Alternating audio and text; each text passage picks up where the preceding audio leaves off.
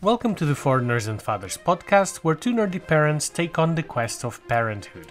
This is a podcast where we will share and compare our experiences when it comes to life as immigrants, new parents, and some other things in between. Welcome to episode 18, Exploring the Map with Babies. So, how are you doing? How have you been? Yeah, I'm okay. What am I doing? Oh, okay, so I had a few friends moving to their new house. David, who's been here on the podcast, and I went around and I helped him a little bit. So I was feeling a little bit tired from that, but that was yesterday. And you know what? It was actually quite a lot of fun. It kind of reminded me when I moved into my own place.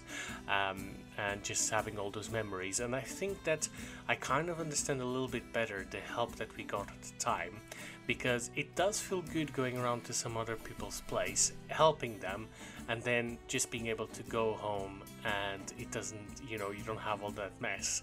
And, David might listen to this in the future and he might find it amusing that I'm saying this.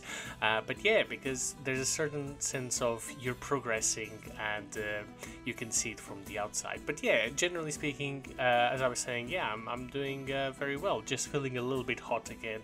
There's a second heat wave. What about you? How are you doing? I'm melting, so... Oh, you're melting, yeah. Yeah, I'm definitely feeling the heat wave. I absolutely abhor it. It's incredibly hot. Yeah. I'm doing fine, although Nim Nim's getting a little bit sick, which is a shame because her birthday is coming up. I don't think it's that big. She just have a little cough. It's fine. She'll be fine. But yeah, I'm Holly's sure she will. stressing out. She's like, oh no, we took her out and now she's gonna miss her first birthday. We're incredibly bad parents. But no, she'll be fine. Yeah, she will be fine. She will be fine. Yeah. And what else? She's no longer crying at nursery, so there's that. Oh, okay. That's good. Yeah. She last time she went, it was Holly the one who took her, and she even stretched her arms to the lady at the nursery. Wow. So, look at that. Yeah. How did Holly feel about that? Happy. Yeah, we're both really happy. Yeah, no, we're both really happy that she's now happy at nursery, because it's something that we have to do. So we're really happy that she's happy there. And that's been it. Just the job's been fine. I'm getting more used to it. It's incredibly hot, and Nim Nim is happy in nursery, but a little bit sick. What is new with? Because you mentioned what you did, but what is new with Nico? Anything to report, or it's just been the same? I was just thinking that it's funny because it's the opposite.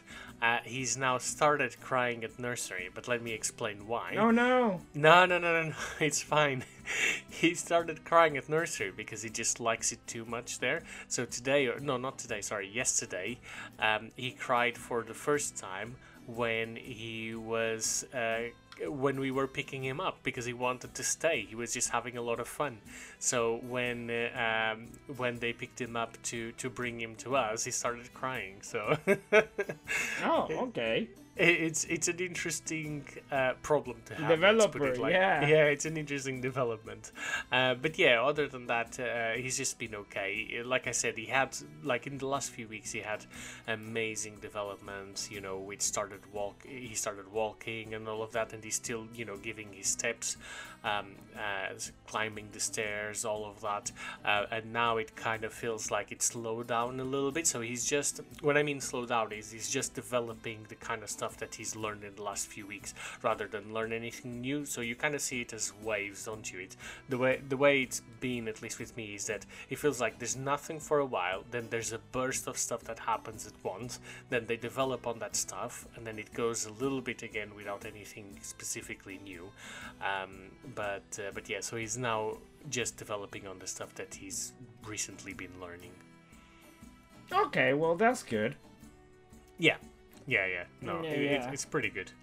So exploring the map with babies, or in other words, just traveling with babies, and when you have kids, it brings a whole new dimension to traveling, and one of those aspects is certainly traveling by plane, which is always one of the strictest and one of the most complex ways of traveling. Even if you're on your own, if you're with friends, with your partner, it's always a bit more difficult, and with babies it adds a new dimension. So what we thought would be really, really good for an episode like this would be to bring a guest that has traveled quite a lot, but someone who has also worked in that industry as cabin crew. And I felt that it would be really good to hear a first-hand experience on what she has seen with people traveling with babies, her own experiences, seeing it firsthand, and just funny anecdotes, any advice, anything like that, because I know that we have a small difference at the moment, because I have had the opportunity to travel with Nico already by plane, but you haven't had a chance to do it yet. So I think that it'll be good for you to see the advice from my experience and from our guests' experiences as well. So just a brief intro. She is Nico's guide mother. So guide mother is basically a term that we chose instead of godmother. So it's more about guiding Nico through life in a way. And it's someone who, despite traveling all the time, has always been there for me and Martina through thick and thin. She's ambitious, she's fun, and I can't wait to see how she's going to guide Nico through his life. And her name is Grace. Grace, say hi. Hi everyone, hello. Hey, Hello. So why don't you start by introducing yourself a little bit, and then we'll go through some of the questions we ask every guest. Yeah, sure. I mean, that was a fabulous introduction, so thank you, Pedro. But yeah, I am Grace. I am 27. I just had to think about that. So, but I live in Bath at the minute. I used to live in Brighton, and that's where I was cabin crew for, I think, 5 years, and then the pandemic for a year. So I didn't really fly a lot during that time. But I flew out of... Imagine so. No, not at all. Luckily enough to be on furlough, but yeah, it was definitely a stressful time for the industry. But yeah, I used to fly out of Gatwick, so it was really close. It was really lovely living in Brighton, but now I'm in the lovely Bath. Yeah. Nice. Brilliant. Do you want to ask the questions, Bruno, or should I do it, or? Oh, you do it. You're, as you said in the intro, I haven't really traveled much. So I think it's more adequate for you to ask the questions. Yeah, okay. So no, that's fine. So the questions that we ask of every guest is, the first one is, obviously with our experiences coming here and everything, the question is, would you ever consider doing it? Would you immigrate to another country and just live there permanently? This is a tough one, because I do feel like every couple of years I do flip back and forth with this. At the minute, I really enjoy where I live, so I can't really imagine living anywhere else at the minute. But when I was 16, my dad got a job in America, so I kind of did emigrate over there for a few years. And I thought it was going to be permanent, and I did enjoy that. It was a completely different world to what I was used to in England, especially with high school and everything. It's just like the films, which was great. Apart from our cheerleading squad were rubbish, so no one thought they were cool. That was the only difference. But so yeah, I did live there for a couple of years. That was Philadelphia, New Jersey area. Yeah, and that was nice. I really like being there, and you've got New York an hour away, so that was really fun. I have to ask. Sorry, but I have to ask: is high school as cliquey as media portrays it, or is that just like a media cliche? I think some high schools definitely can be like that. There were definitely groups of people who stuck around with each other. Like I was a part of the theatre kids group, but there were like there were the jocks and things. But no one was mean to each other. Like we'd all be friends, and like once we were in class, we'd all talk to each other. It's just then you kind of had your friend groups based on the extracurricular activity you did. And I think that is because they are so serious about their extracurricular activities in America. Like in England, it would be, you know, maybe one night a week or 2 nights a week you'd play football for the school or something like that. But every single day in America was training for whatever. You had to be in one sport or one, you know, acting or art, you know, club or something like that. But and I was trying to work out why. I was like, wow, they're just so competitive. But it's because they get scholarships for college. Yeah, I was going to say that's what determines where they're going to study, aren't they? The most, the better you do an extracurricular, the better university you're going to go. Exactly. Like one of my friends, she was the best player, hockey player on the hockey team, and we also had the best hockey team in the country. And she got into Columbia in New York. Like she was a smart girl as well, very smart, but that really did help with it because they kind of want all-rounded people. So yeah, they went very hard. But anyway, sorry, emigrating. I'm definitely going to go off on some tangents here. No, very interesting. But I also, when I think back to America, I think I was a teenager then. I didn't really have any responsibilities. Like, luckily enough, my dad had quite a good job, so living was quite easy there. But I think it is quite different as an adult, and especially I didn't go to university. So I think as an adult who didn't go to university, I think is quite difficult in America to get a job and things like that. But that would be the place I'd say most likely just because of the ties there. But I did also live in Australia for a year. I really enjoyed that, but it was just a bit too far away. That was when I didn't go to university. I travelled to Australia, and I say I went travelling. I didn't have enough money to go travelling, so I worked, saved up a bit for a couple of months, and then I'd move to a new area, save up and move a couple of months. And I did really like Australia, but it's so far away, and the time difference, if you want to chat to any family, I really struggled with. So I don't think permanently I could go there. Right. So at the minute, I mean, I know the theme here is English-speaking countries, which isn't great. They're just the I was thinking about that. I don't think it's bad because it's comfortable. It's what you know. And there are countries, obviously, where there is a lot of Spanish spoken, and there's countries where there's a lot of Portuguese spoken. But for English people, there's just a sense of comfort about going to other countries where that's the main language anyway. And I don't blame you guys for it, because I think it makes sense. But I guess my question for you is, or related to this is, do you think that you would emigrate to a country where it wouldn't be English? Like, if you had to pick a country where it wouldn't be English, or would you do it? Would you be lost? Or what do you think about your willingness to do that? Not just a bit. No. Like, so I was thinking, where would it be if it wasn't, English as the first language? And I immediately think France, because I do like France. I do like the lifestyle. I like the climate. I am a very, very pale English person who, at the minute in this heat wave, is suffering. So I could not deal with anywhere too warm.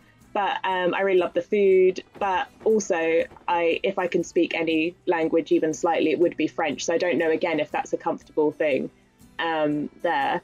But I would say, maybe I would like to go and live in France even for a couple of months, because I would like to improve my language skills, and I do like it there.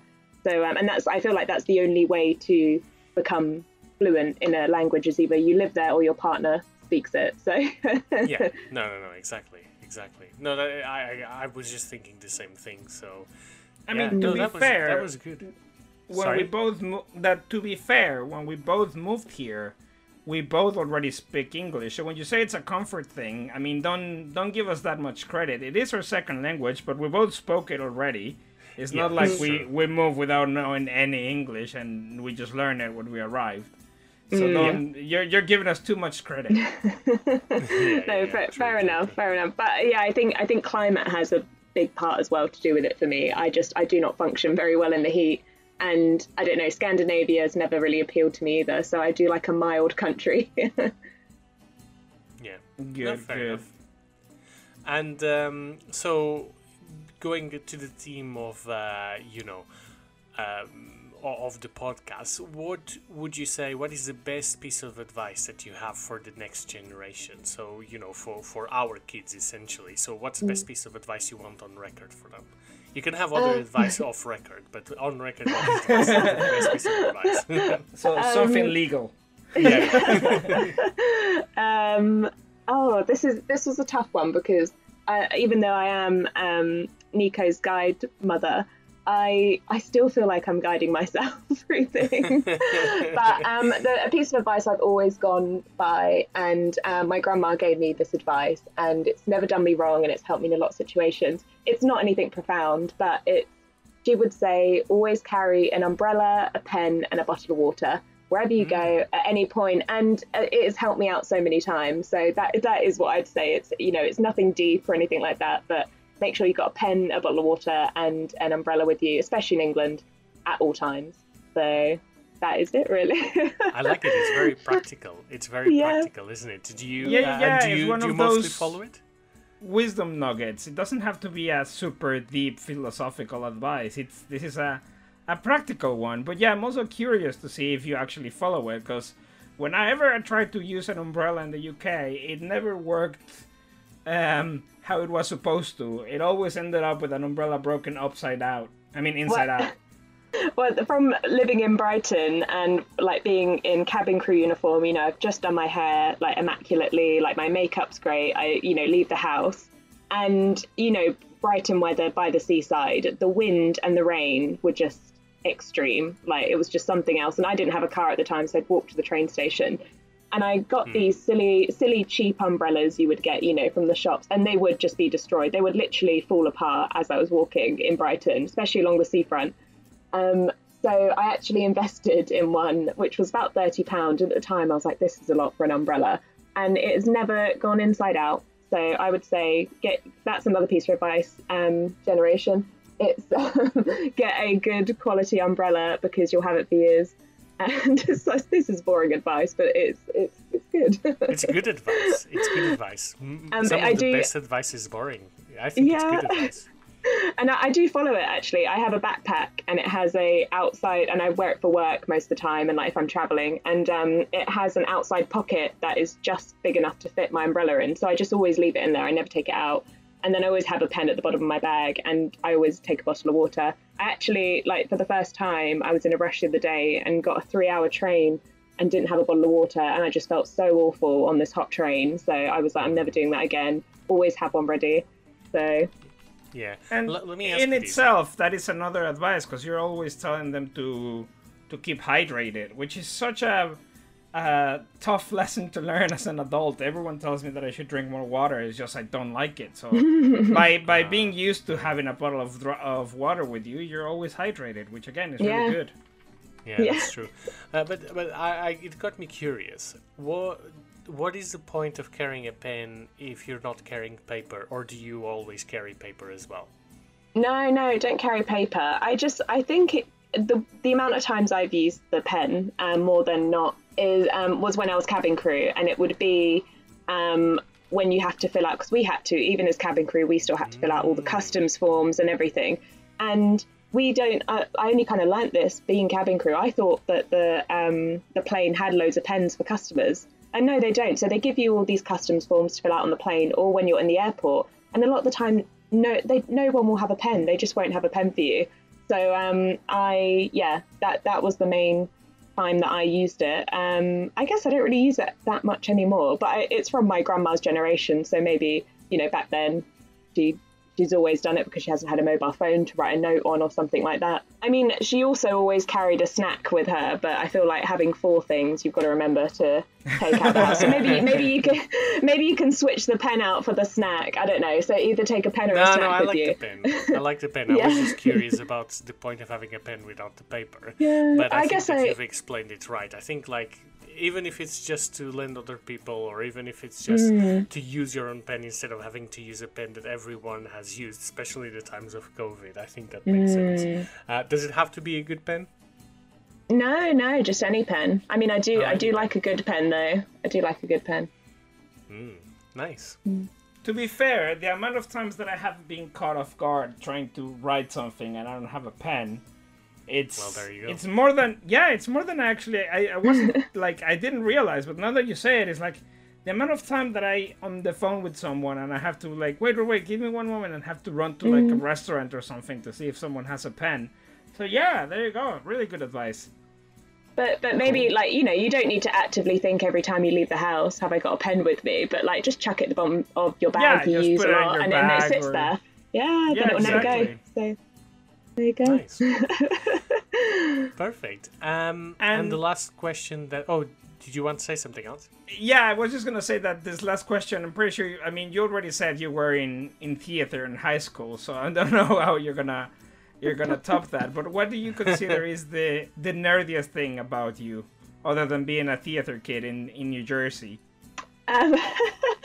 I was actually thinking more recently nerdy things, and but yeah, that was maybe the beginning of it. The start of the nerdiness, because it was great. I love theatre. I don't want to run around in a field all afternoon. I want to sit in an air-conditioned theatre and read lines. But so I would say the nerdiest thing is during lockdown. I do enjoy board games and I like video games and things, but the funniest, I guess, nerdiest thing is during lockdown I got into cross-stitching. I just found it very therapeutic, especially with everything that was going on and going around my brain. Yeah. It was an activity that it wasn't stressful. I didn't have to think about it too much, but it just like worked my brain just enough, and it wasn't just like TV, because I would often get distracted from that. So started cross-stitching and did a couple of simple ones. I was like, yeah, these are nice. And then I got onto a bit more of a complicated one. And a big part of this cross-stitch was it was white cross-stitch on a white background, which that actually ended up being quite annoying and stressful. But my eyes would go a bit funny, so I had to do a certain section of it white on white, which is quite stressful. So it kind of defeated it, but I was determined.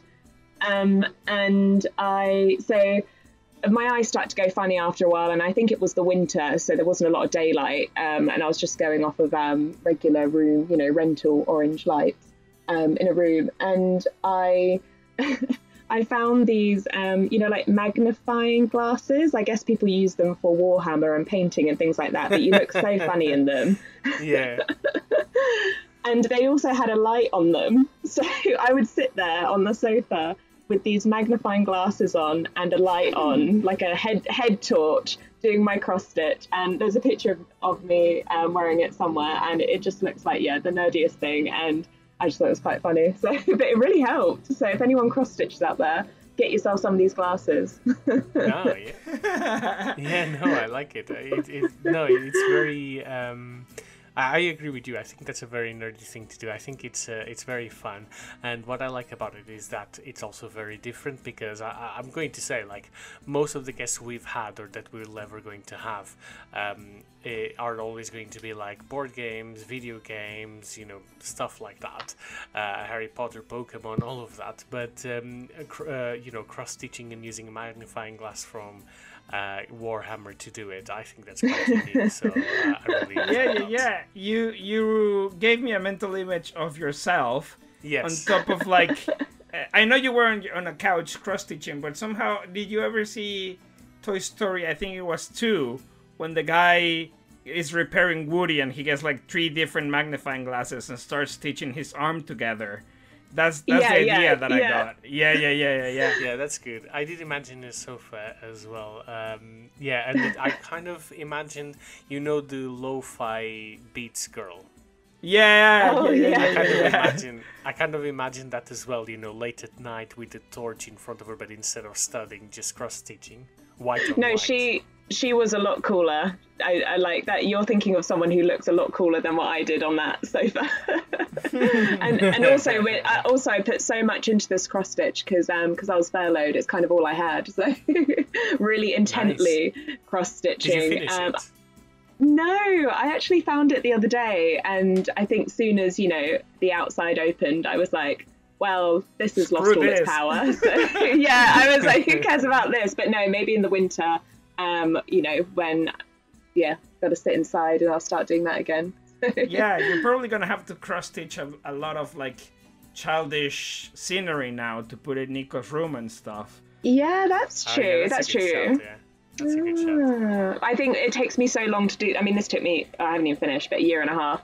So when Nico, I'll plan something for Nico's 5th birthday or something. Yeah, try to predict what his favorite show is gonna be and cross-stitch the character or something. Yeah, well, I can already tell you. I can already tell you a couple of things. So he puts the 3 Pokemon starters from the first generation in front of him, and he chose Charmander.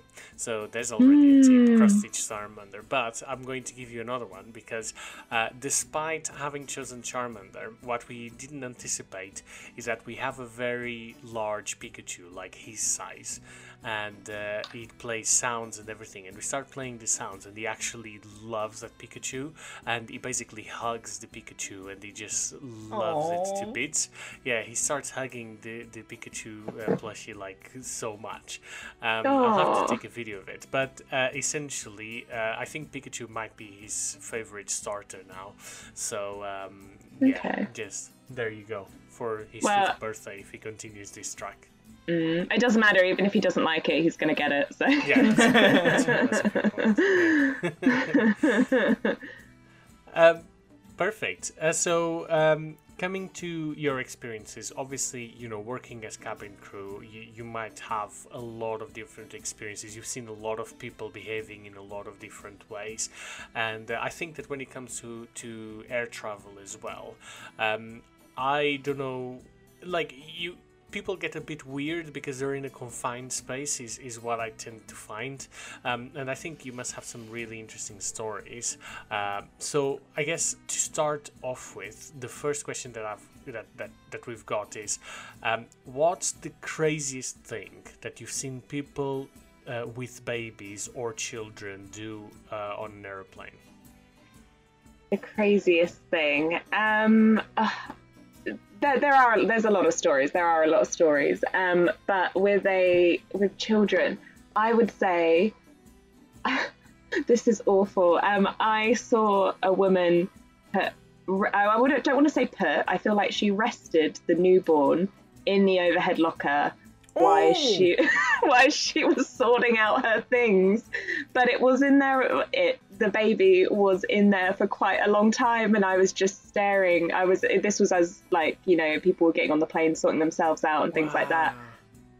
And I was kind of standing, I'd say about maybe 10 meters away, and I was just glaring, and I was like, please take that baby out. Please don't shut the door on the baby. That's what I was expecting. And no one else really seemed to notice either. No one else was bothered. I mean, and it was just me glaring. But I would say that was the most shocking thing. And the baby was in there for quite a long time. Oh, wow. What would you do if she closed? Did you have a procedure you could follow if she closed that? What would you do? I think I would just go over and open it, take the baby. I don't really know. I guess Sorry, we'd ma'am. have to. Babies are not hand luggage. Please carry him with you. I guess give the mum a stern talking to, but then I don't know. I think we'd probably have to report it to some sort of child line. I don't know. But no, I've never had that. I'm glad that didn't happen for me to find out. But to be fair, I'm pretty sure it must have happened, because I heard a lot of parents that, for example, put the car chair on top of the car and leave everything and drive, and the baby's still on top, or things like that. So I'm pretty sure some people must put their baby on the luggage just because they don't have anywhere else to put it, and they think it's safe because it's at eye level or something. And then they get distracted, close the door, and 15 minutes later, they start hearing a child crying from the luggage area. Oh no! Oh my gosh, no! But I always thought though with anyone who did anything weird on the plane, I would always give them the benefit of the doubt, because sleep deprivation. I know it does make you go a bit mad sometimes. So I'd always try not to judge, but yeah, when people do stuff like that, it was difficult. Yeah, of course. Most. Yeah.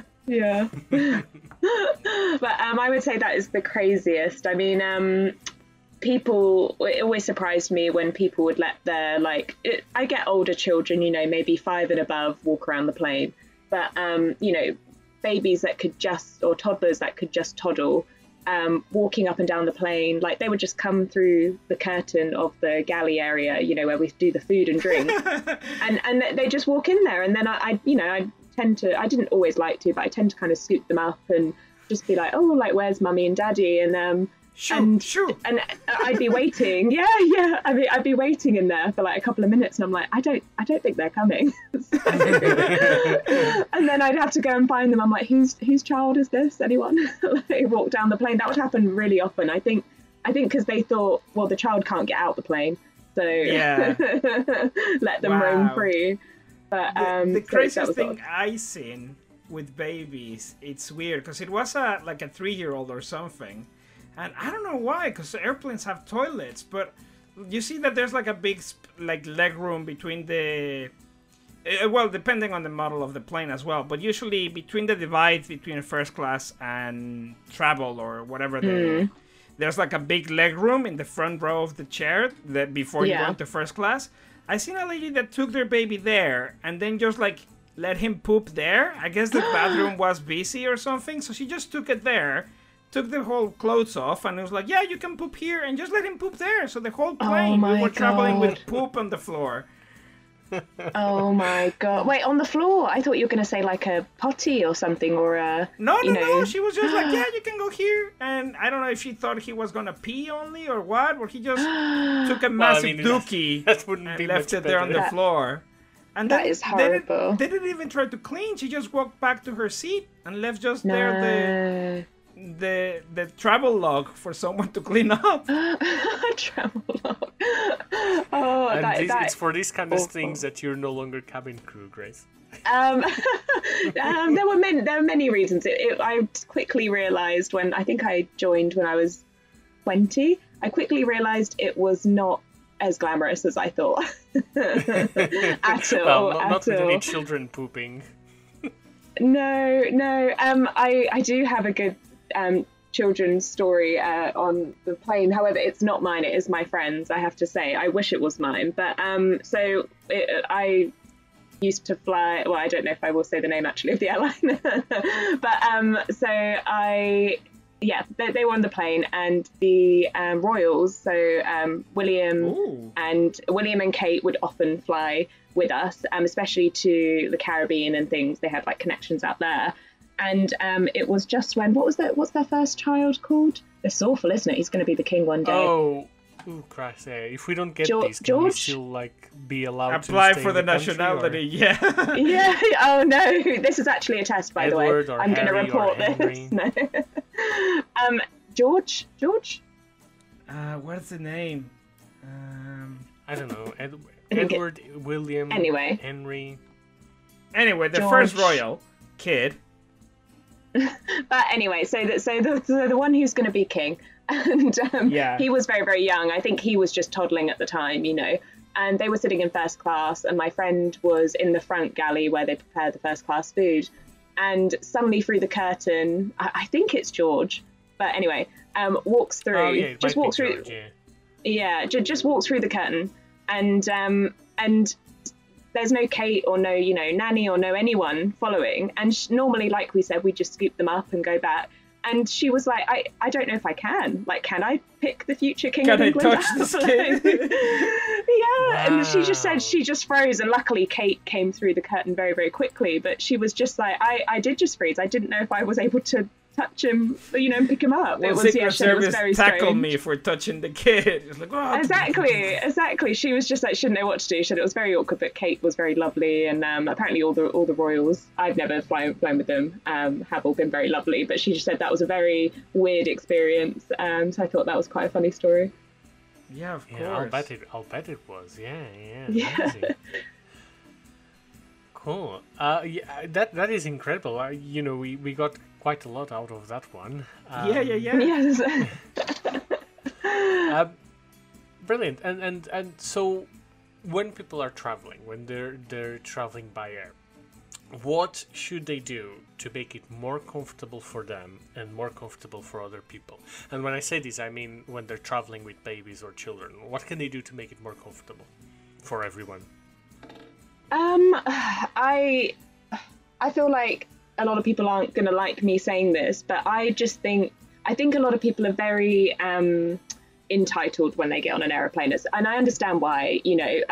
I didn't used to pay a lot for flights, so I didn't really understand it until I'm now out of the business. But you've spent so much money on these flights, especially long haul. You spent thousands and thousands, and you've saved up for years on this holiday. But then you are getting onto a big tin can with a lot of other people in a very compact and pressurized in both senses of the word, way. And I just think a lot of people I saw were quite judgmental and rude towards people, especially with young babies who would cry and things like that. And I just think I think those people need to realize that they're not in this, they're not in, unless they're in first class, fair enough.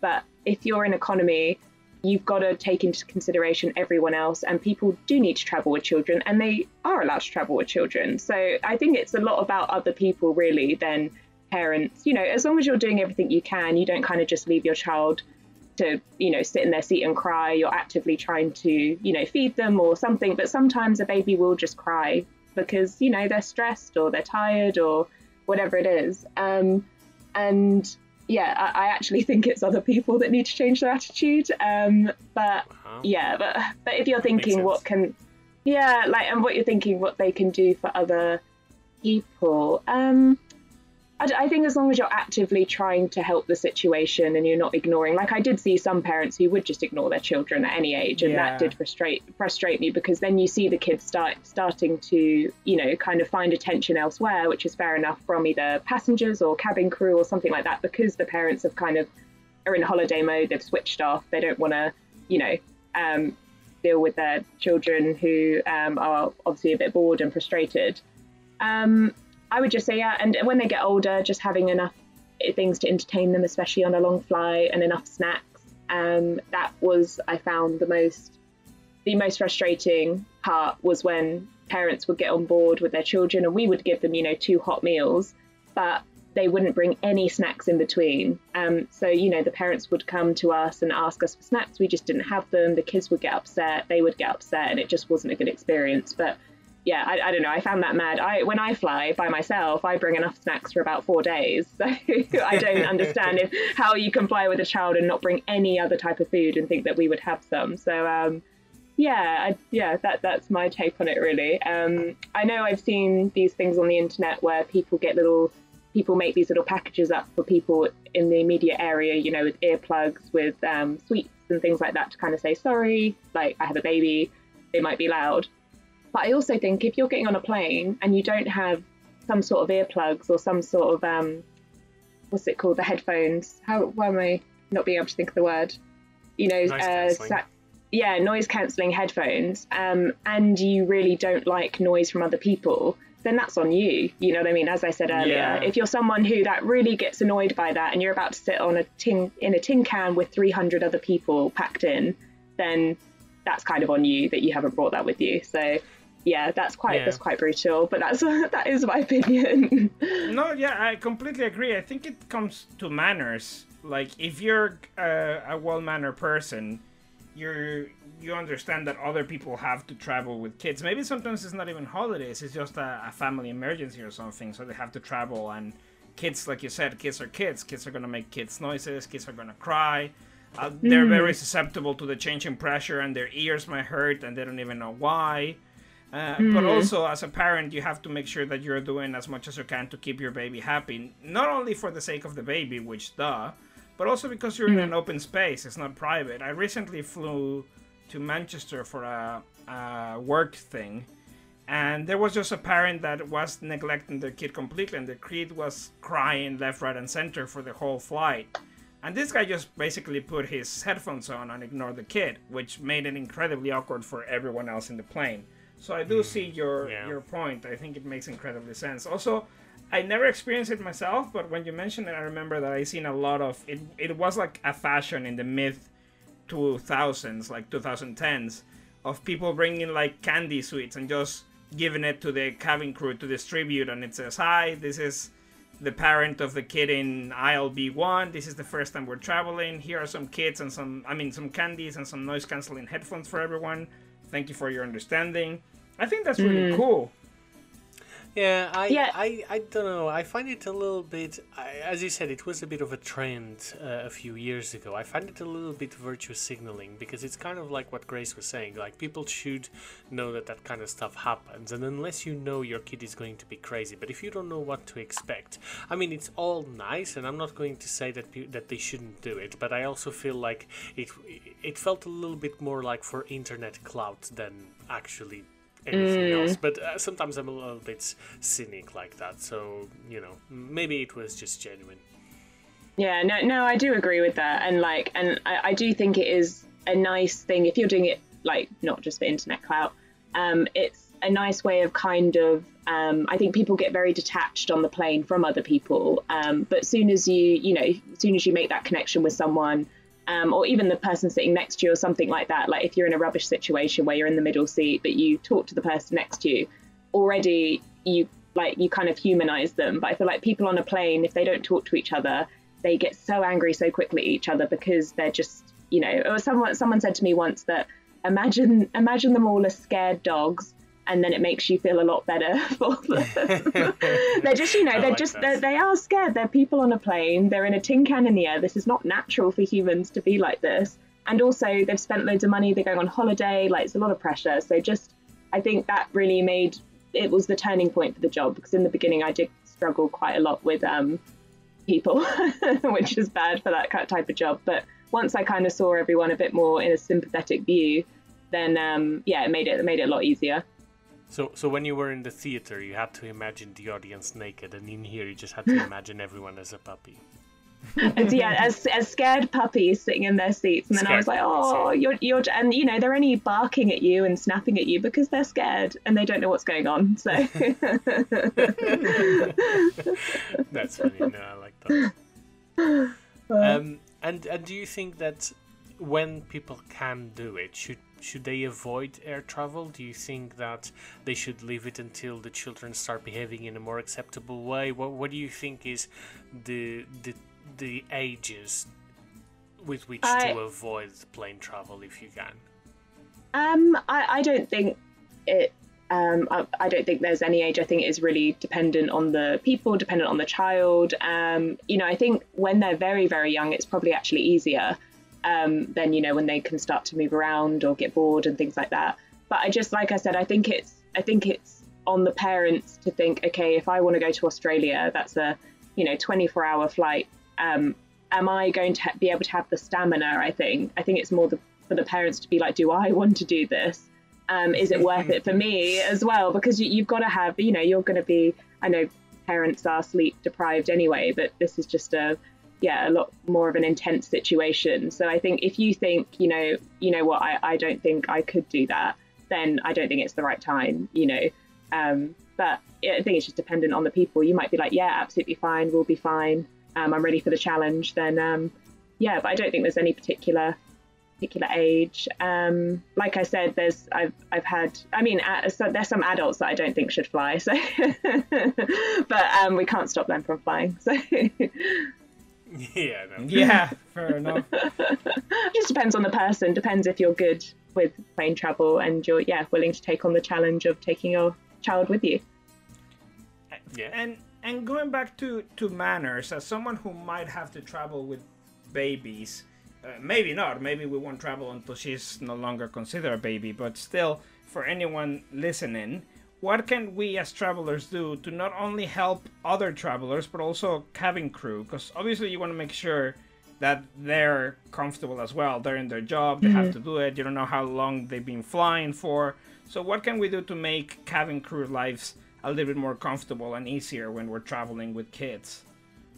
I think the main problem for me was respecting the safety rules, and that's whether you have children or not. But I feel like some people were parents, some people who were parents and had children with them, they would sometimes use like their child crying as a reason not to put their seatbelt on and things like that. And it's just, sometimes we can't land, like the captain won't let us land if I haven't seen your child have their seatbelt on. Oh, interesting. And I know it's just one seatbelt, and I know air safety is very, very, safe, but it's something we have to do, you know, and we take it very seriously because we have to in case of an emergency. So a lot of people will be like, oh, come on, they're crying, they're upset, like their ears are popping, they're fine, they'll just sit on my lap. And I'm like, they're too big, they do need to sit on their chair. So I just think it's respecting the rules, and, you know, you just get that seatbelt on so I can see it. And then, you know, when I go and sit down in my seat, whatever happens,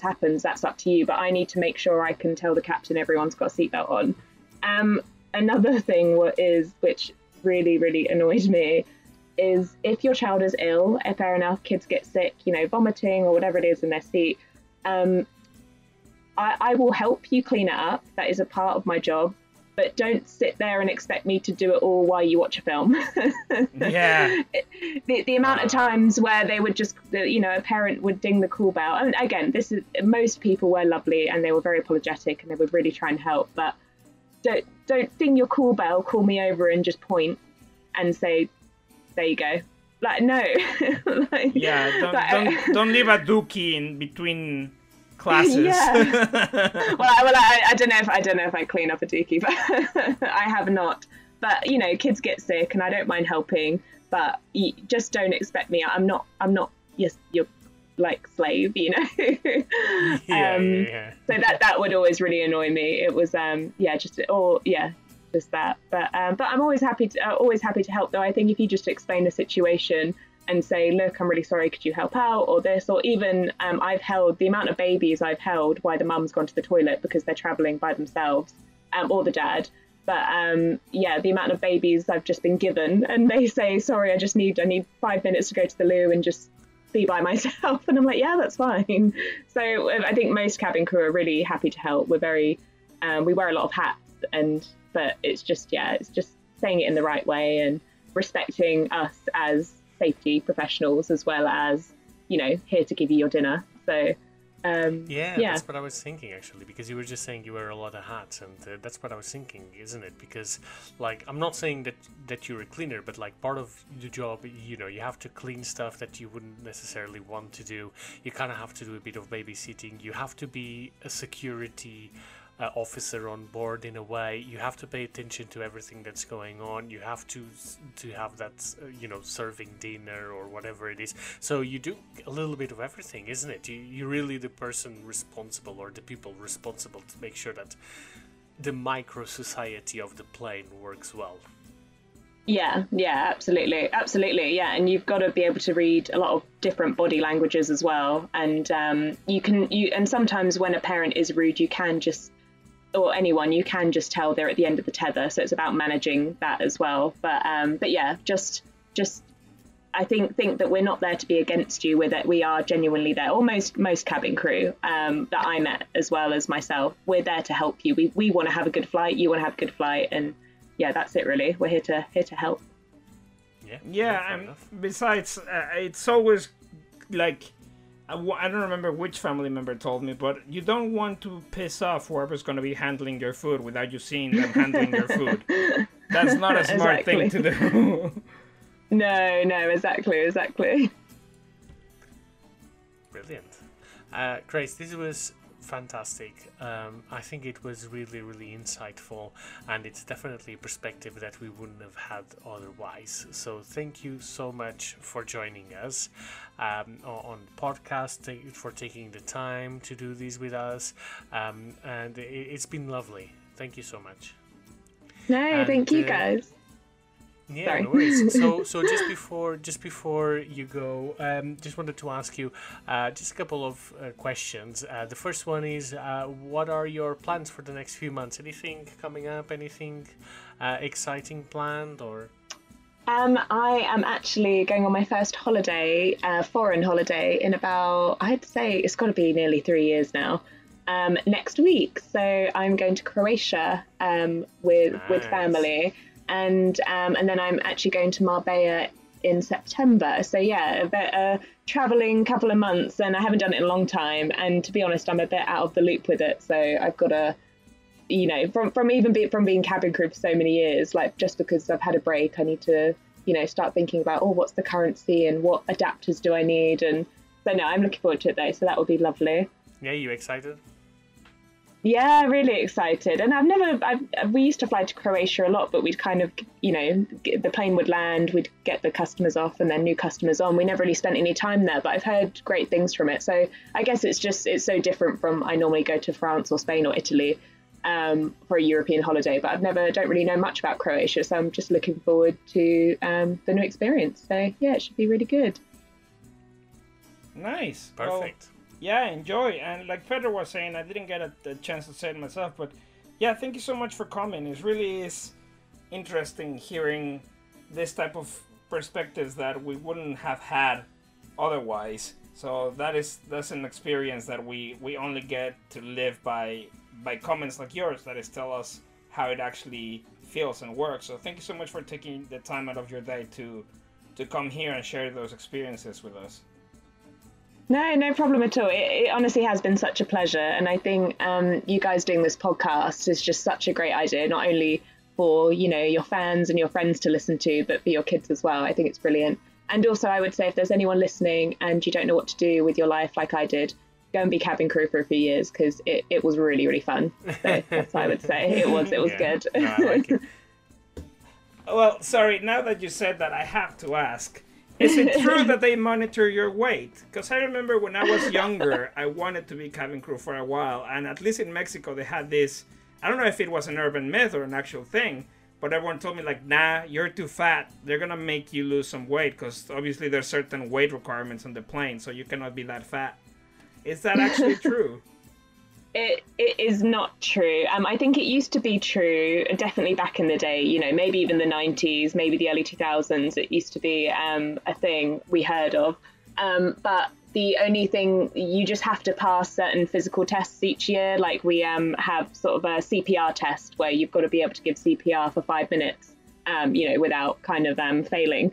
So that is quite physically demanding. So I think it's more about being in shape so that you can, for example, throw, like on one of the emergency exits, you've got to throw the door out the window, and that, like, you think it looks quite small, but it is really heavy. So I think it's just about being physically fit enough to do those tasks. But no, it's not so superficial as it once was, I don't think. I thought you were going to say so that you can throw someone out if they're being cheeky. If they're not getting out and there's an emergency, we were told we were allowed to push them out. Gotta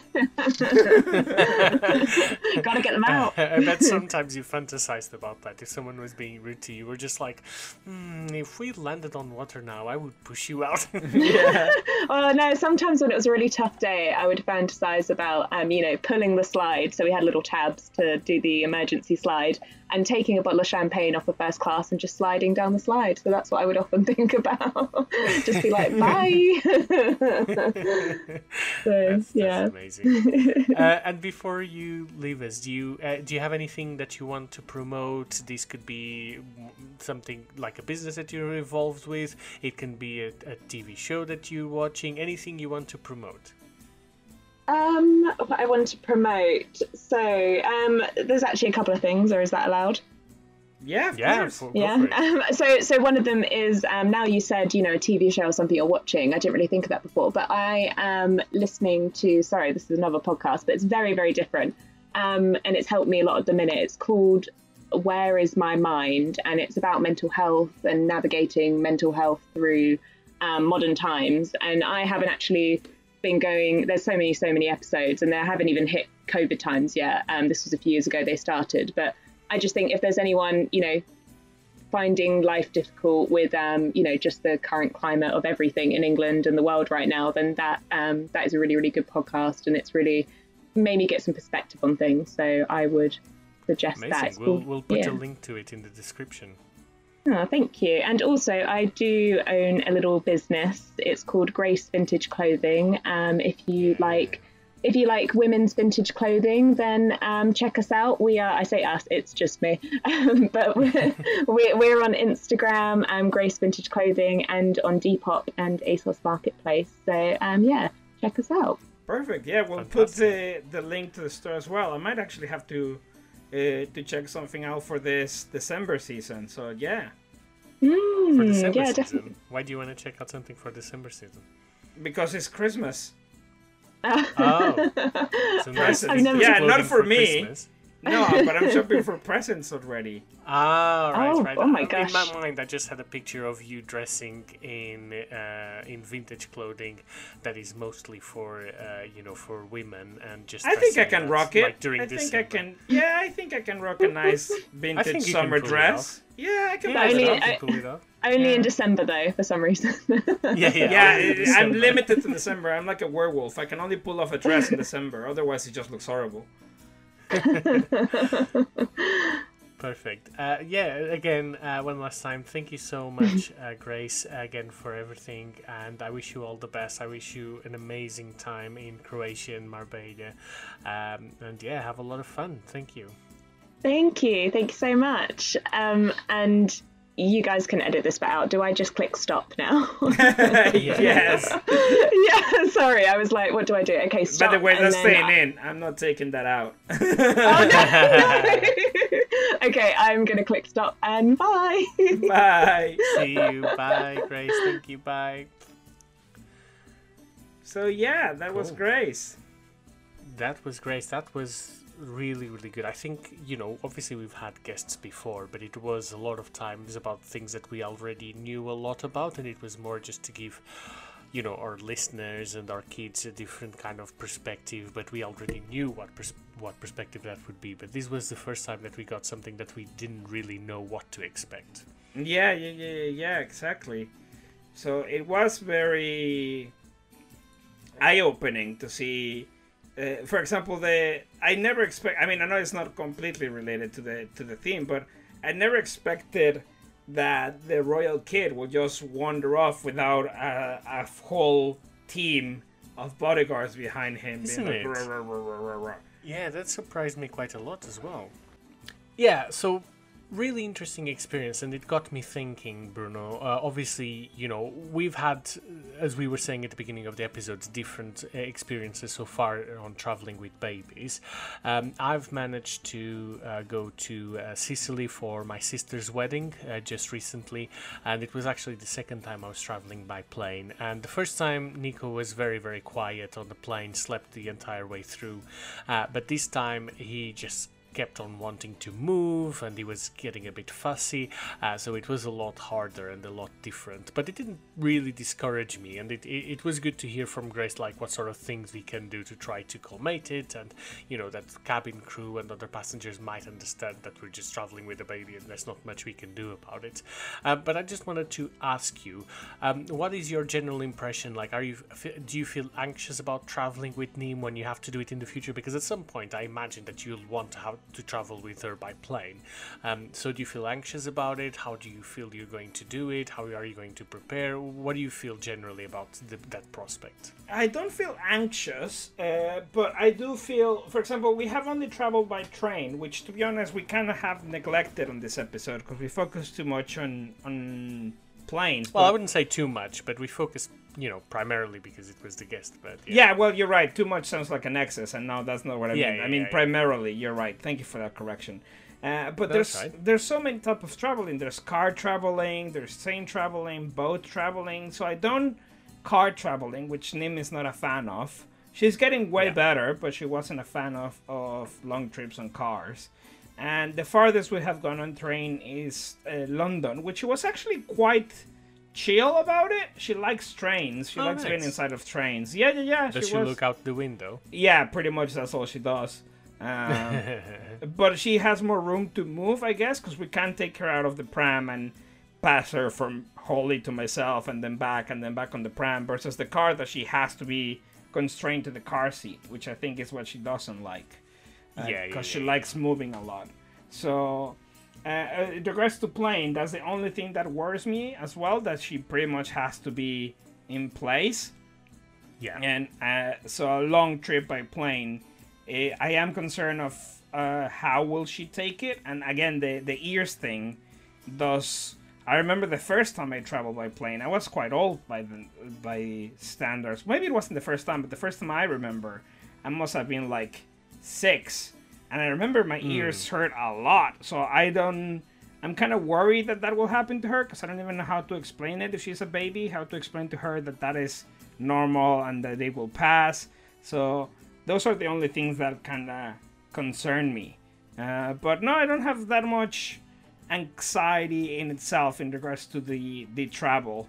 It's just I haven't gotten the chance really. Yeah, no, I know, and it does, it's a little bit more complex, just in the sense that you need to bring a lot of stuff with you. That's the primarily what I found, is that you have to bring the pram, the baby chair for the car, nappies, bottles, the formula, disposable bibs, the replacement for the high chair. You need to bring the baby food. You need to bring the travel cot, and you have to worry about all of this stuff, and it's just where you're it arriving feels like you're too. taking an entire truck. Yeah, Sorry? exactly. Well, because you also have to think, where am I going? Because we also went, to example, to Arundel, for a weekend. Yeah. And it was also, do they have a travel cot? Does the travel cot fit in the room? Am I gonna have to to sleep in the living room to be next to the travel cot because it's a 2-floor? Are they gonna have like fridge for the baby food, or blenders or stuff like that? So yeah, you have to Precisely. You have to travel with, like you said, with a whole like car full of baby stuff. yeah. Yeah, it takes quite a lot. But yeah, good episode. I think we got some really interesting insight.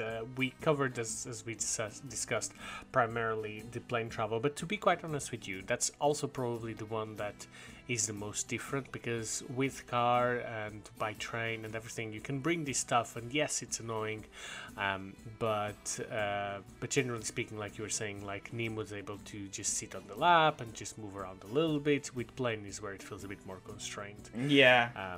So yeah. Well, traveling by plane it's a whole ordeal. I know it's like people say that if you made it to the airport, you already passed the most unsafe part of the trip, because flying is really safe. But still, it's a whole thing. You have to be there sitting. It's you cannot, like, I don't know. It's hard to describe, but it's the most. It's more demanding, yeah. Yeah, it's the one that feels more. I don't want to say unnatural, but different, I guess you could say. Yeah. No, I agree. And I'll be honest, like, with the time that you have to use to get, you have to be in the airport 2 hours before, and you have all the worries and all the security and all of that. With all of that, I wish, and I just can't wait for a world where we can just do, like, for example, at least Europe by train, and just like high-speed train, because I don't know, it just feels nice to be able to see the scenery, and being able to not have to worry so much about security and all of that. I wish I could just travel in Europe by train. Yeah, no, I feel probably, with all things considered, if it was all high speed, it wouldn't take that much longer. Yeah, especially because sometimes you want to just stretch your legs. So if you're by train, you can just, even if it's not your stop, just get out, go to a shop, buy a coffee, and get on the next train if you don't have time constraints. But in the plane, you're pretty much trapped there until you land. And if it's an 8-hour flight, you're going to be like, okay. So yeah, no, I feel you. But hey, we can wish. Maybe one day. Yeah, hopefully one day. If not for us, for Nico and Nim. Yeah, exactly. Well, so I guess that's today's episode then. Yeah, I think so. Excellent. Well then, as always, thank you so much for your time, my friend. Really appreciate it. And thank you. Yeah. And I'll be seeing you very, very soon.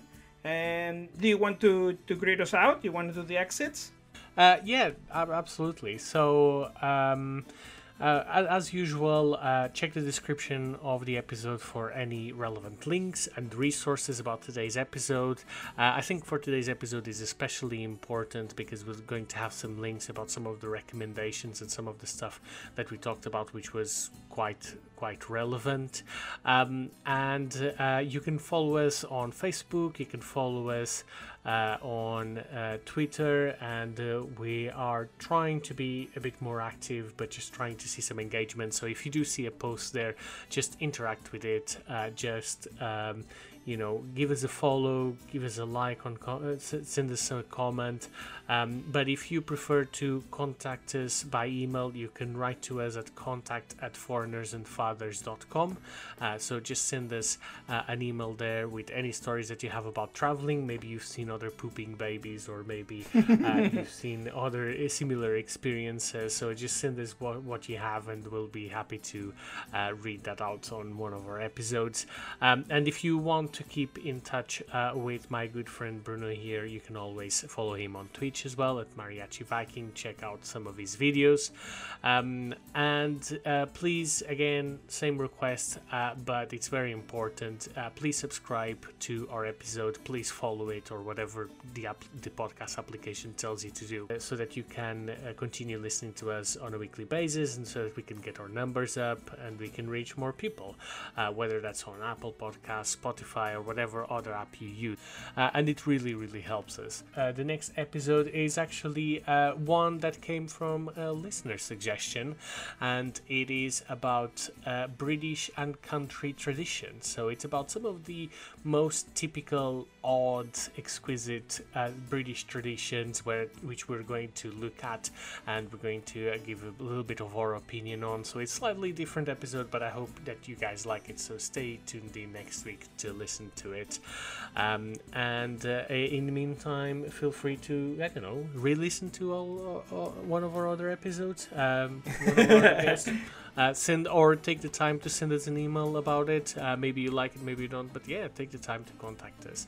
And thank you very much for listening once again. And Bruno, again, for you, yes, thank you for the time today. It was really enjoyable as always. And yeah, that's all from me.